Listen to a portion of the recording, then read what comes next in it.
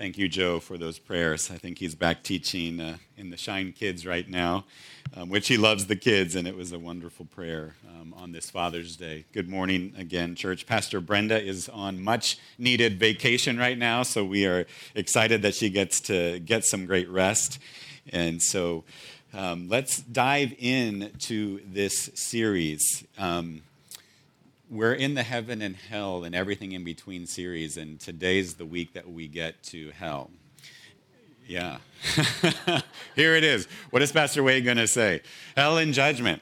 Now, I heard from many people last week that it was the first sermon they had heard on creation care, and maybe today will be the first sermon you hear on hell and judgment. I don't know. It was not the first time I have heard a sermon on hell and judgment. In fact, it's what I heard most growing up. I didn't know there was really another way of thinking about our faith. And this quote kind of captures something in the way that my faith was shaped early on. God loves us. God offers us everlasting life by grace, freely through no merit on our part. Unless you do not respond the right way, then God will torture you forever in hell. Huh? And I didn't really have the until years later, and I thought, how does this make sense?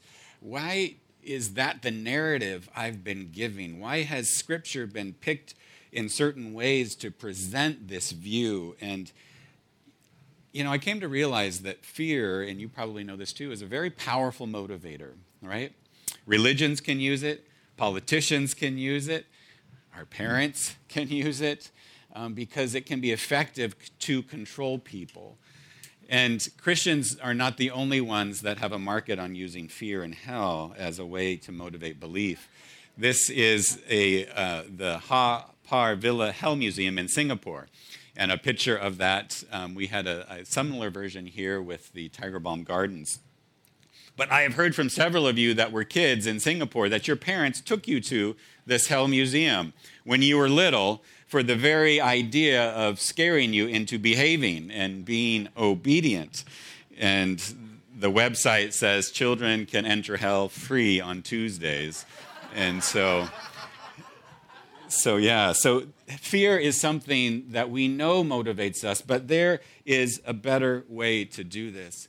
Every Sunday night at the church I was growing up in, it was, and I'd said this earlier in the series, if you died on the way home tonight, do you know where you would go?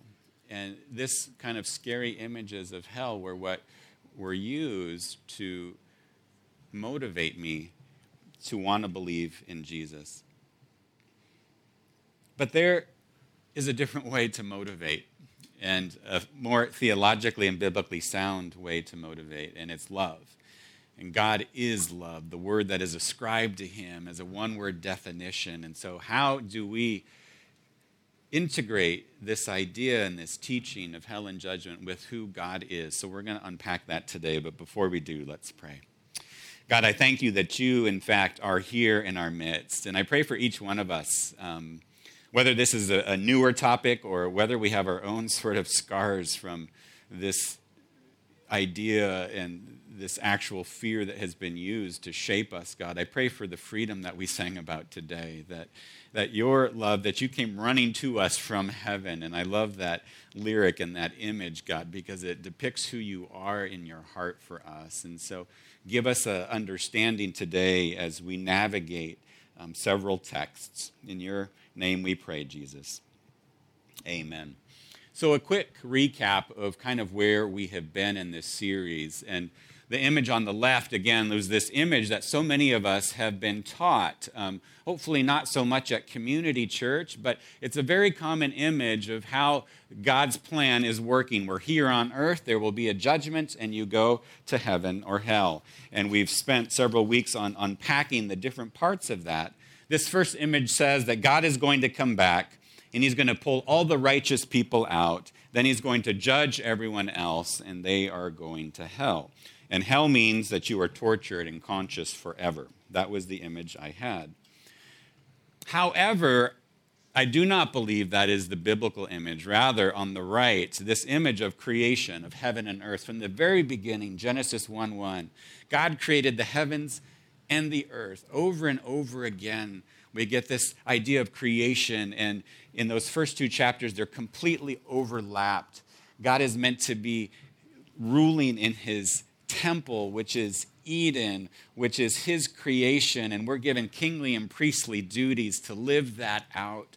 Of course, we know the fall comes and people choose a different way to go. Adam and Eve begin to make their own decisions about how they want to worship and live. And we see that sin is really kind of this failure to accomplish a purpose, their original vocation that Pastor Brenda spoke on 2 weeks ago.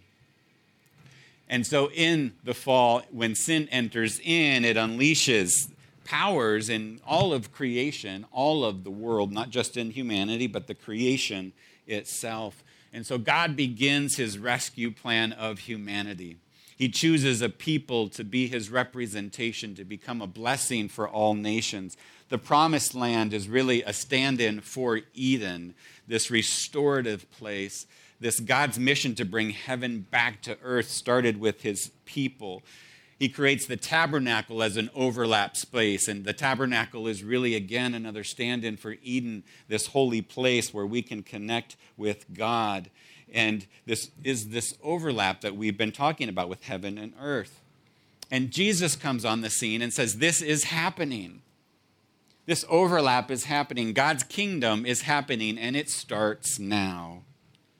Yahweh has returned to his people. Yahweh has returned to his temple, and his people are his temple. Heaven is where we become more fully human when heaven overlaps with earth. Hell, on the other hand, is where we become less fully human, less fully what God has created us to be in his image as worshipers of him. But in order for new creation to arrive, judgment has to be rendered. Colossians 1:19 and 20. For in him all the fullness of God was pleased to dwell, and through him God was pleased to reconcile to himself all things, whether on earth or in heaven, by making peace through the blood of his cross. So Paul is telling us that God's plan has been to reconcile some things, a few people, reconcile this and that. No, to reconcile all things to himself through Jesus and through Jesus' work on the cross. And we've looked at that work on the cross and the different expressions of how that saving work happens in a previous sermon. So he will reconcile all things, and that brings us to today, hell and judgment. And first I want to look at judgment. Now God's judgment, functions within, let's go back to this image. This judgment functions within his desire to reconcile all heaven and earth, this grand plan to bring it all back together. But in order to have that completely overlap, there has to be a judgment. Okay? Because judgment is really aimed at healing, at restoring, at revealing our sins and cutting out the cancer that threatens to infect our whole body. The first thing we learn about judgment is that judgment is a surprise. Judgment is a surprise, the way Jesus talks about it. See, the Pharisees thought that salvation was for the few, for the privileged, for those who could obey the law perfectly, for the very religious people. But Jesus is always upending their understanding of judgment. So there's this reversal. And he says those who are on the inside actually might find themselves on the outside. Those on the outside might find themselves on the inside. And he gives the parable of the wedding banquet. And the king said to his servants, "The wedding banquet is ready, but those I invited did not deserve to come. So go to the street corners and invite to the banquet anyone you find." So the servants went out into the streets and gathered all the people. could find, the bad as well as the good, and the wedding hall was filled with guests. Jesus gives this parable about bringing people to the wedding banquet, this union, this celebration of his people.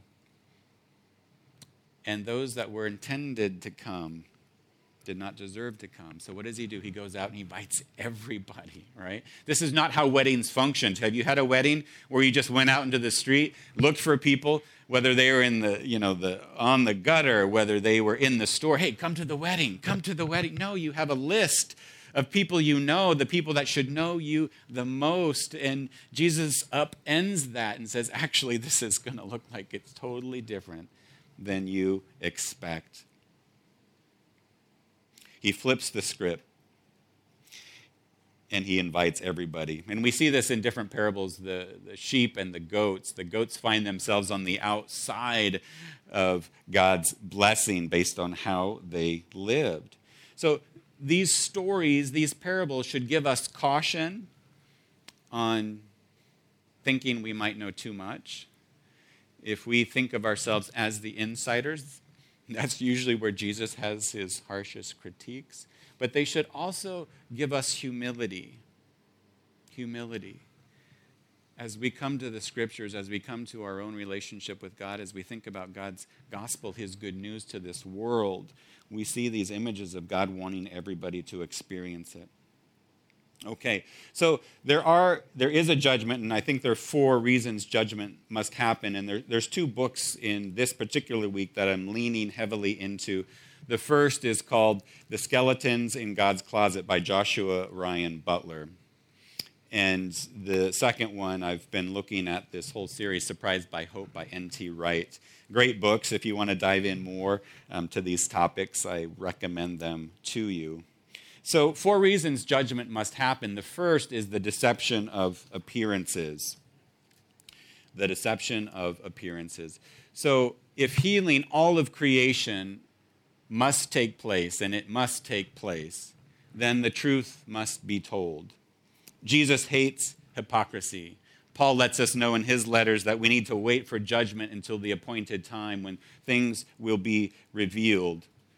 Jesus will expose the darkness of what is hidden. There's a judgment because things are not what they seem to be. It's truth-telling, and the truth has to be heard. Paul says it this way in Romans 2:16. He says, "This will take place on the day when God judges people's secrets through Jesus Christ, as my gospel declares." So we have to tell the truth about the world before it can be made new. That which is hidden must come to light. We are seeing that with the church right now, globally. I follow a lot of the happenings in the church in the U.S. The Southern Baptist Convention released an external report a couple weeks ago about over 700 pastors that had committed abuse, and the denomination itself was more interested in protecting the pastors than protecting the victims. See, the truth has to be told, friends. Things have to come to light in order for new creation to arrive. Any Marvel fans, Marvel Comics out there? I am. This comes, if you know WandaVision, this comes from WandaVision. And Wanda, the character on the left, has created this world, this fake world where she's bending everybody to her will. She's got these kids, but it's all make-believe, right?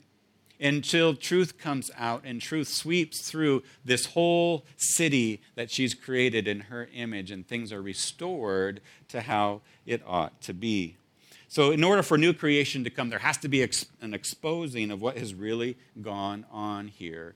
We have to uncover the abuse. We have to uncover the oppression. We have to uncover injustice. The second reason judgment must happen is all is not right in the world. It does not take any convincing to let people know all is not right. We see this in the very early chapters of Genesis, in Genesis 4, where Cain kills his brother Abel. He hates his brother. He wants to silence his brother, and he kills him. And yet the killing of Abel does not silence him. Genesis 4:10 says this, "The Lord said, 'What have you done? Listen, your brother's blood cries out to me from the ground.' Death doesn't silence Abel, it magnifies it. Now, whether you're religious or not, it's easy to see that all is not right in the world, and there's this idea of justice that things should be put right, things should be made right. Those that harm others should be held to account. We hear of God's response to his own people and their cries for justice as they're enslaved in Egypt. He responds, right? We see responses to injustice in this world of genocide, racism, slavery, exploiting the poor. All these are dynamics of old creation. And they must be exposed. They're not part of God's creation. They're not going to make it into new creation. They're not going to make it into that overlap of heaven and earth. The third reason creation itself is in bondage. Creation itself is in bondage, and Pastor Brenda talked a little bit about this last week in creation care. So creation is set free when the sons and daughters are set free. We see in Romans 8:22 this. We know that the whole creation has been groaning as in the pains of childbirth right up to the present time. So earthquakes, tsunamis, COVID, cancer. We see creation, we see the fall, the impact of sin on our creation. It's in bondage. 4, God's people have become a part of the problem. Israel, the church, the vehicles that were meant to bring blessing to the world have not always been. They've worshiped other gods. There's scandal. There's abuse. I already mentioned the one story. That's just the tip of the iceberg. So we get included into this judgment. Again, in the wedding banquet parable, the intended guests were too busy to even come to the party. They can't be bothered to show up. And when these guests, these other invited guests, they decided to mistreat, actually, the king's servants in bringing the message. But they paid no attention and went off, one to his field, another to his business. The rest seized his servants, mistreated them, and killed them. And we know there's persecution in this world. We know that Jesus' disciples faced persecution as well. Those that were intended to be invited have turned on God's plan. So everyone wants justice, I think. They want a judgment. Usually we don't want a judgment for ourselves. We want a judgment for everybody else, right, in what they are doing. But I think we do recognize we want an end to all of this oppression, right? All of evil we want to be done away with. So where does all of that evil go? It doesn't make it into new creation. All of that evil goes to hell, okay? Now, hell is actually not talked about very much in the Bible. It's not the main story of what is going on. And we've highlighted that these last few weeks. Now, hell itself, the word hell is an English word, and so it doesn't, the original scripts in Hebrew and Greek don't say hell, right? They have different words in Hebrew and Greek that have been translated as hell, and these are the only 4 words that get translated as hell in Scripture. The first is an Old Testament word, and it's on the top there. It's Sheol. It's a Hebrew word. It means the grave or the place that you go when you die. And we see this word used in Psalm 16:10, because you will not abandon me to the realm of Sheol. And some translations will pronounce it Sheol, some will say the dead, and sometimes Sheol will be translated as hell. Now, in the New Testament, is written in Greek, Hades is a word for hell that is probably most similar to Sheol. It's a place where the dead go. There wasn't a lot of thought or theology behind what that place will look like, what happens in that place. It's just you died, and that's where you go. We see Jesus using this word in Matthew 16. He says, "And on this rock I will build my church, and the gates of Hades, or hell, will not overcome it." All right, 2 other words. Tartaro, or Tartarus, is only used once, and that's in 2 Peter. Only used once in the Bible, so it's a difficult one to translate. We're not going to spend much time there, but it's a one-time off thing. The other word I want to spend some time on is Gehenna, because we see this word actually Old Testament and New Testament. And Gehenna is a word translated as hell, and it has a rich history in Scripture. We'll start with the Old Testament with this, 2 Chronicles 28:3. This is the king. He burned sacrifices in the valley of Ben Hinnom and sacrificed his children in the fire, engaging in the detestable practices of the nations the Lord had driven out before the Israelites. So this is Israel worshiping other gods. This is Israel killing their own children in worship of these other gods. And where did it happen? It happened in this valley of Ben Hinnom. This valley of Ben Hinnom takes on the word Gehenna in Jesus' time. And it was an actual place in Jesus' time. Gehenna was outside the city. It was the city dump. It was where the trash was lit and burned up. So this word Gehenna is a word that Jesus uses about 11 or 12 times in the New Testament. So Valley of Ben Hinnom becomes Gehenna. Jesus in Matthew 5:22 says, "And anyone who says, 'You fool,' will be in danger of the fire of Gehenna." Okay? So Jesus is talking in Matthew 5 about the dangers of anger in our heart. He's talking about that anger in our heart can lead to destruction, like the fire in Gehenna, right? It's a reference back to what God's people were doing themselves in Gehenna, this self-destructive pattern that they were in, and Jesus warns his disciples. It's a bit like Tim Keller says, hell then is the trajectory of the soul. He's warning people, if you live out this way, it will create your own hell. It will create the type of person that you will become. So we learned three things about Gehenna. And I know I'm going fast here. There's a lot to cover. So Gehenna, first, the fires were lit by human hands. This is where Israel would go and light fires, sacrifices their own children to other gods. This is in Jesus' time where fires were outside the city burning up the trash.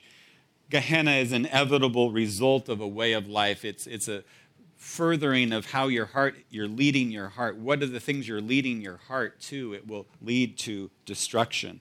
And it was outside the city. It was an actual dump. And so this is a different view of judgment when we talk about Gehenna. It's not a one-off sort of mistake that, oh my gosh, I'm going to be judged for that time I did. It's more like this took time to develop in your life. It's going to lead to destruction. For Israel, it was a generational pattern that led them to sacrificing their own kids and to worshiping other gods. So the sin and judgment, the sin is happening outside the city. This is important because in Revelation we see the New Jerusalem coming down, right? And this sin, this evil is happening outside the city. God is literally going to get the hell out of earth, all right? I'm going to try to see how many times I can use the word hell in the sermon. It's a rarity, so stick with me. So he's going to return, and he's going to evacuate, not the people away from earth, but he's going to evacuate evil out of creation. Hell is a cordoning off of evil, a cordoning off of the destructive power of injustice. It's a containment for it. When hell is spoken of, it's used to warn religious people, right? It's never used to motivate non-believers to turn to Jesus. So in Revelation 21 and 22, the last chapters of the Bible, we get this picture of new creation. It says the old order of things has passed away, and we get a picture of old creation, those things that don't fit into new creation being outside the city. So hell is exile. Hell is separation from God. Because sin is self-consumptive. Sin will be its own punishment. It leads to death. All right, this is really uplifting stuff, right? But I hope this will help us understand and actually impact how we live our lives. That's the whole idea of this. There's a book, and I was only able to read bits and pieces of this book, It's called Four Views on Hell. It's put out by four evangelical theologians in the U.S. who give four evangelical kind of conservative views of hell. And so I want to unpack these views for you to give some, taking all of these scriptures that we have in the Bible, which we're not looking at all of them today. Christians have come away with different ways to try to make sense of what hell is. This book offers also another way of talking about that. So the one that I grew up in is this is a grid here, if you want to take a picture of that. We're also putting all of our PowerPoint slides now online on our YouTube description. After the service, those will be up there. So on the left here, you have the different views of hell, the names that have been given to them. The first is eternal conscious torment. And that's exactly what it sounds. It's forever. You're aware of it, and it is full of torment. And maybe most of us grew up with this idea of what hell was going to be like. It's a belief that on the last judgment, those that are unsaved will be tormented forever. They will continue to exist, and they will be conscious, and they will be tormented. So evil here is restrained. It actually continues to exist. Evil continues to exist, but it exists in hell. And the fire is to produce suffering. So we get lots of images of fire in Scripture. And then one of the passages that might refer to is in Matthew 25, where Jesus talks about an eternal fire and an eternal punishment. The second main view, annihilationism, and this is kind of a view of people like John Stott and others. And in this view, those that after the last judgment do not turn to Jesus, they cease to exist. It's not a forever torturing. So evil is destroyed, right? Into the lake of fire, and the lake of fire is self-consuming. It burns everything up. So the fire destroys. People are not suffering sort of eternally. In Matthew and Luke, Jesus teaches about a limited sort of physical suffering that we might endure, not an everlasting suffering. A third view is called ultimate reconciliation. This is where everyone lives forever, okay, and the unsaved will be refined and restored to God.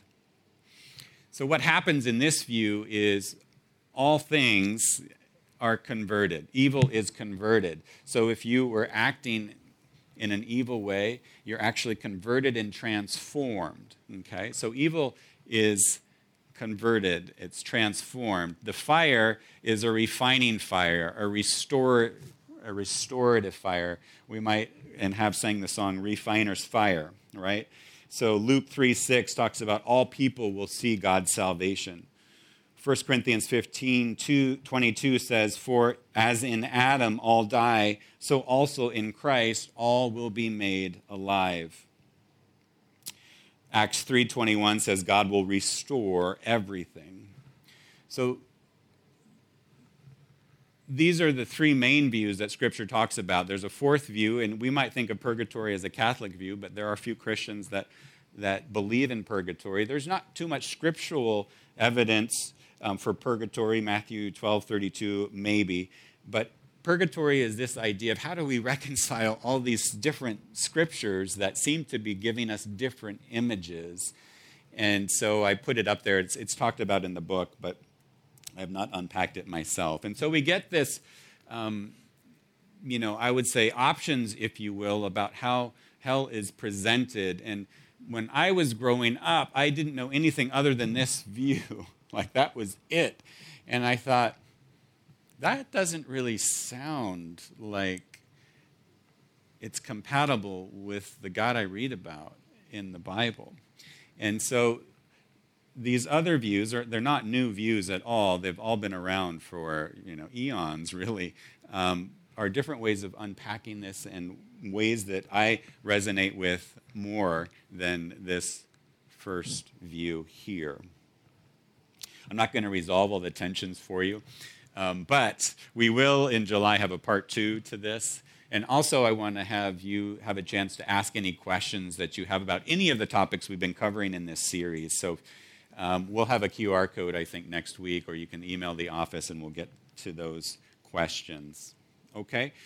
I think what these views are trying to get at is how do we reconcile the character of who God is, that God is love, and his giving us free will? How do we reconcile that God is love and he gives us free will? God doesn't force us to follow him. He doesn't force us to choose him. He doesn't force us to worship him. And I don't think he will force us into new creation if we don't want it. So each of these is really kind of a trying to reconcile those two realities. I like how C.S. Lewis puts it when he says the doors of hell are locked on the inside. It's this idea that sin becomes its own prison cell, and if we want out of it, God is not the one who's wanting us to stay in there. And we all know that there are parts of this world that do not align with new creation. What are things in this world that are not aligned? War, me-first attitudes, slavery. What things in Hong Kong do not align with new creation? Cage homes, the income gap, racism. In your work, what doesn't align with new creation? Backstabbing, cutting corners, exploitation. In your school, bullying, privilege, comparison. In your family, dysfunction, abuse, favoritism. In your life, secrets, shame. There's no place in new creation for those things. So there's a place that they go, and it's called Gehenna. When we read of Gehenna, when we read of hell in Scripture, I don't think it's so much directed at the eternal state of your life as it is to the trajectory of how you're living. I think it's directing us to how are we living now? Because our life matters right now. What patterns in our life are cementing our character, are shaping us to be the type of person that would do evil against another?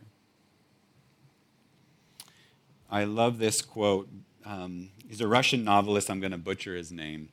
Alexander Solzhenitsyn. And he says this: if only there were evil people somewhere insidiously committing evil deeds, and it were necessary only to separate them from the rest of us and destroy them. But the line dividing good and evil cuts through the heart of every human being. And that is true. That is true for me. And I'm pretty sure it's probably true for you. So when we talk about judgment and hell, we're talking about something that should impact how we live our lives. It's not just something for somebody else, it's what should impact us. Scripture seems to indicate that evil is put outside the city. Can they come back in? Revelation 21:25 says this: on no day will its gates ever be shut. This is New Jerusalem. This is heaven and earth overlapped. For there will be no night there. The gates of heaven, the gates of new creation are never shut. What does that mean? I don't think we're supposed to speculate too much, but it's a hopeful image about God's desire to reconcile all things. I am convinced that hell is the love of God refused. When Jesus comes back, he talks about every knee shall bow, every tongue will confess. I hope that God's grace will be irresistible to everyone. That when we see his grace, we could not help but bow down and worship for those, all of us, those that don't know God now, those that do, that his grace would be so irresistible, we would want to trust and follow him. I'm also convinced that nobody that calls on the mercy of God will be refused. God always responds to his people. Why is judgment good news? Well, it's because we're not the judge. Jesus is. For we must all appear before the judgment seat of Christ so that each of us may receive what is due us for the things done while in the body, whether good or bad. That is good news, church family, because only Jesus can do this. None of us can do this. And I trust Jesus' character. I trust his compassion. I trust his grace and mercy. I trust when I walk with people and they talk about loved ones that have passed away, when they talk about difficult situations, I can't provide the answers of what will happen, but I know I can talk about a Jesus who is full of love, compassion, and mercy. We all know we have missed the mark. We've failed at our purpose. We all need a Savior. We all need forgiveness. Each of us has patterns of old creation in us. I do. Selfishness, pride, anger. God wants to transform these, church.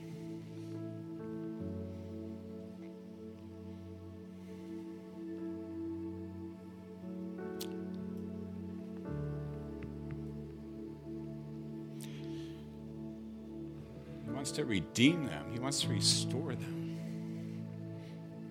And the sooner the better. I hate the question, if you died on your way home tonight, do you know where you would go? But what about if you could live a redeemed life, if you could live a restored life, if you could live a healed life, would you want to take a step towards that today? And that's Jesus' invitation to us. Not scaring us out of fear, but a desire for wholeness, a desire for restoration of relationships, a desire to redeem everything. And that includes us. We remember his incredible love as we come to the table. Jesus says, I want you. I want to redeem you. I want to restore you. And all the places that you live in. He says, take a step towards me today. Today is a great day to take a step towards Jesus. If you want restoration in your life, take a step towards him and the healing that he offers. As we partake of this meal, as we sing and we worship, reflect on how you can take a step towards him.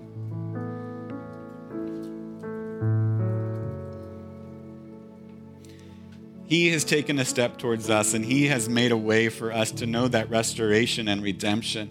He sat around the table. He said, this is my body broken for you. Jesus, we confess our need for you. I confess my own selfishness, my pride, my anger, God. God, I confess my wanting judgment on others for what they do. And I confess my own self-righteousness, God, the sin of self-righteousness. God, we confess ways that we've used fear controlling others. We know that's not how you desire us to be in relationship, God. So you came and you gave. You loved. And you sacrificed so that we could have life. We thank you for your forgiveness, Jesus. We thank you that you welcome us in. We thank you that the gates of new creation are open and that we can enter. We thank you for this gift of grace, this sustenance, this bread and this cup that we can partake and know redemption now. We can know restoration now. Not that everything is perfect, but we can be on that journey with you. We thank you, Jesus. Amen. So we picked up the bread and said, this is my body broken for you. Take and eat, church.